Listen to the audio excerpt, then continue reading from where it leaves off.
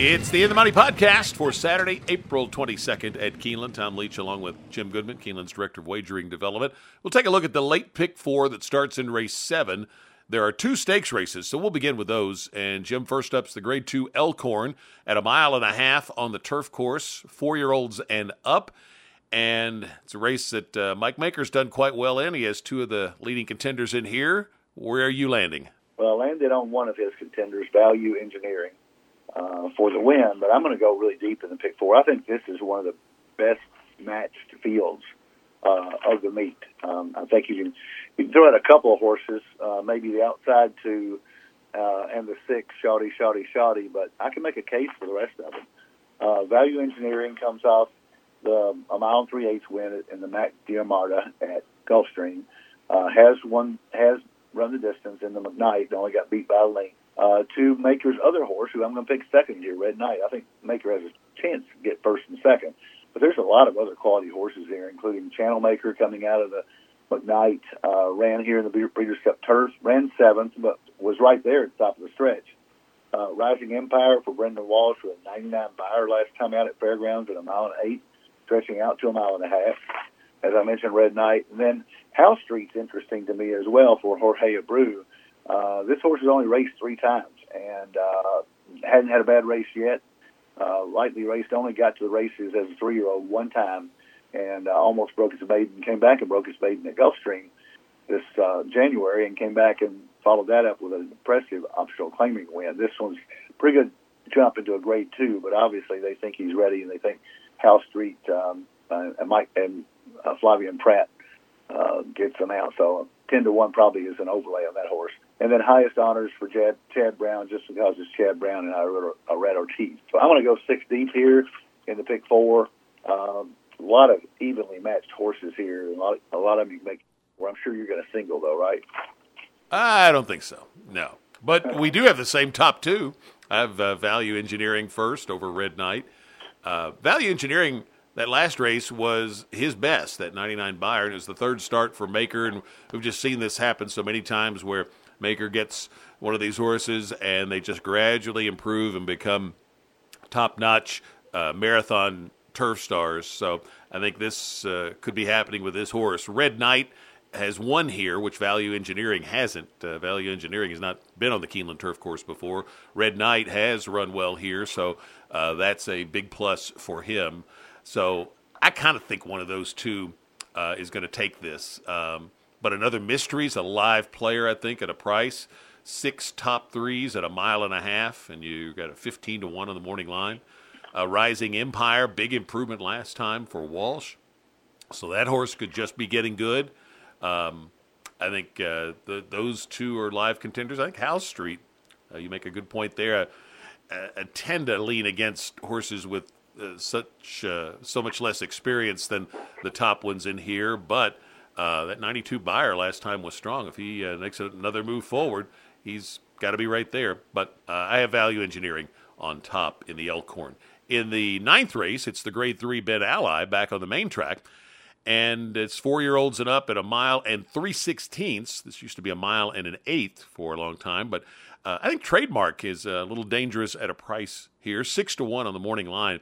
Horse is second off the layoff for the Vicky Oliver barn that excels with second off the layoff types.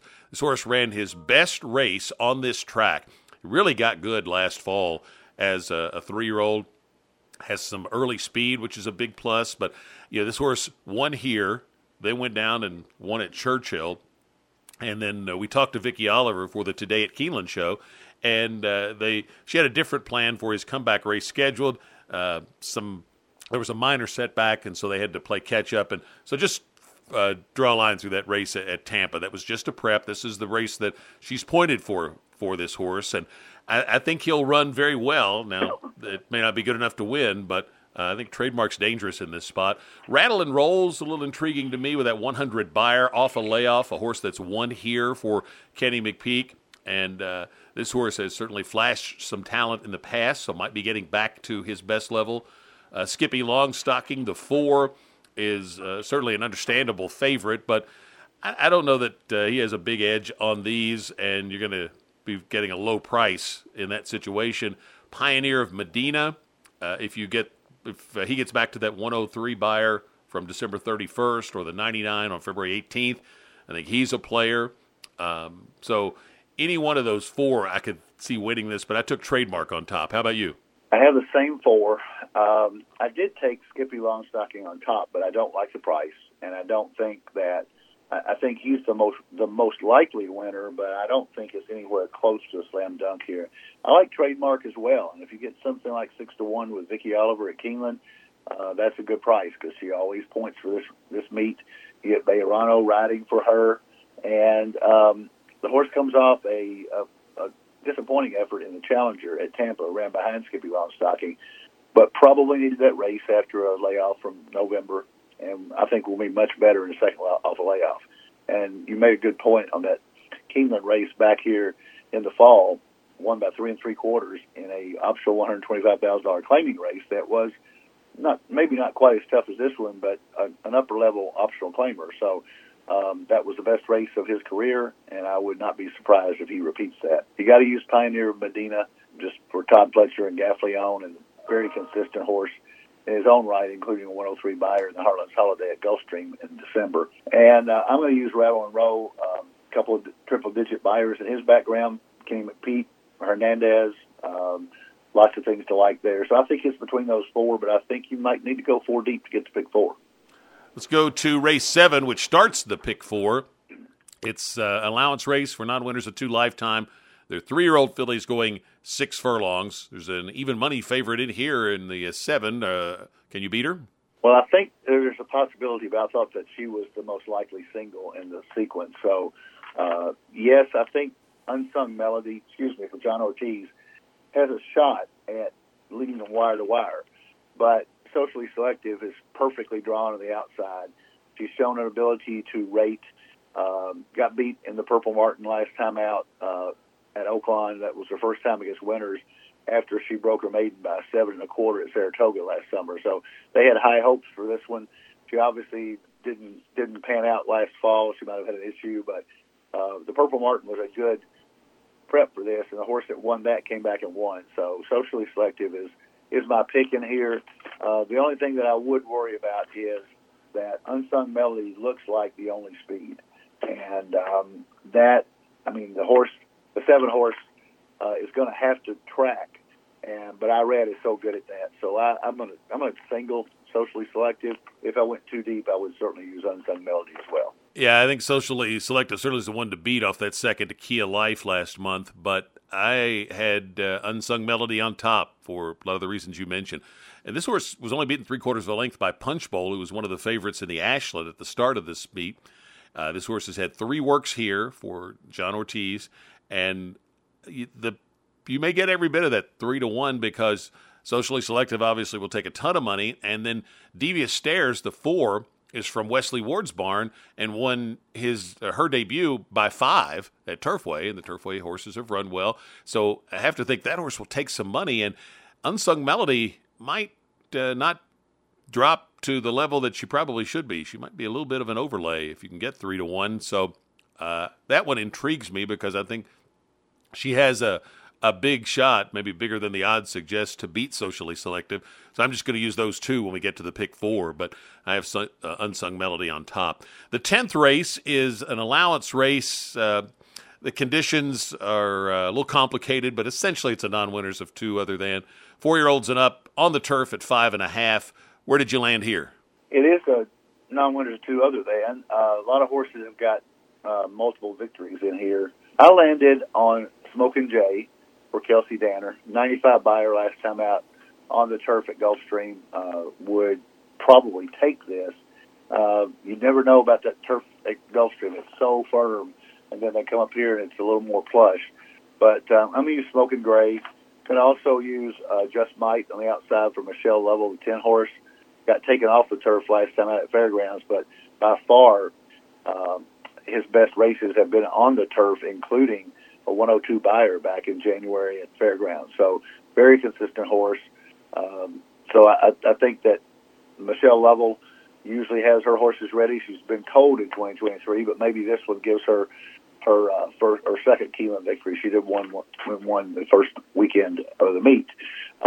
Smokin' Jay No Balls, that aptly named gelding for Larry Ravelli, has 6 lifetime wins out of 12. I've got to use him in here. And I'm also going to use Anguston for Jason Barkley, came off a long layoff last time out at Fairgrounds. The horse had been off for nearly 2 years and came back in a turf race with 7-1 and only got beat 3/4 of the length. So coming back to actually match a 92 buyer from almost 2 years prior, and this one's second back off a layoff, even though he's been off for a couple months. I think he fits in here well at 10-1. So I'm going to go 4 deep in the pick 4, but Smoking Jay is my lukewarm choice. This race, to me, was hard to decipher. I think there's a chance something unusual could happen because I've got to use Smokin' Jay on my ticket, but as like you, I'm always a little skeptical. The Gulfstream sprinters coming up here doing well. The horses going long and the maidens and allowances do exceptionally well, but not always as much with the sprinters.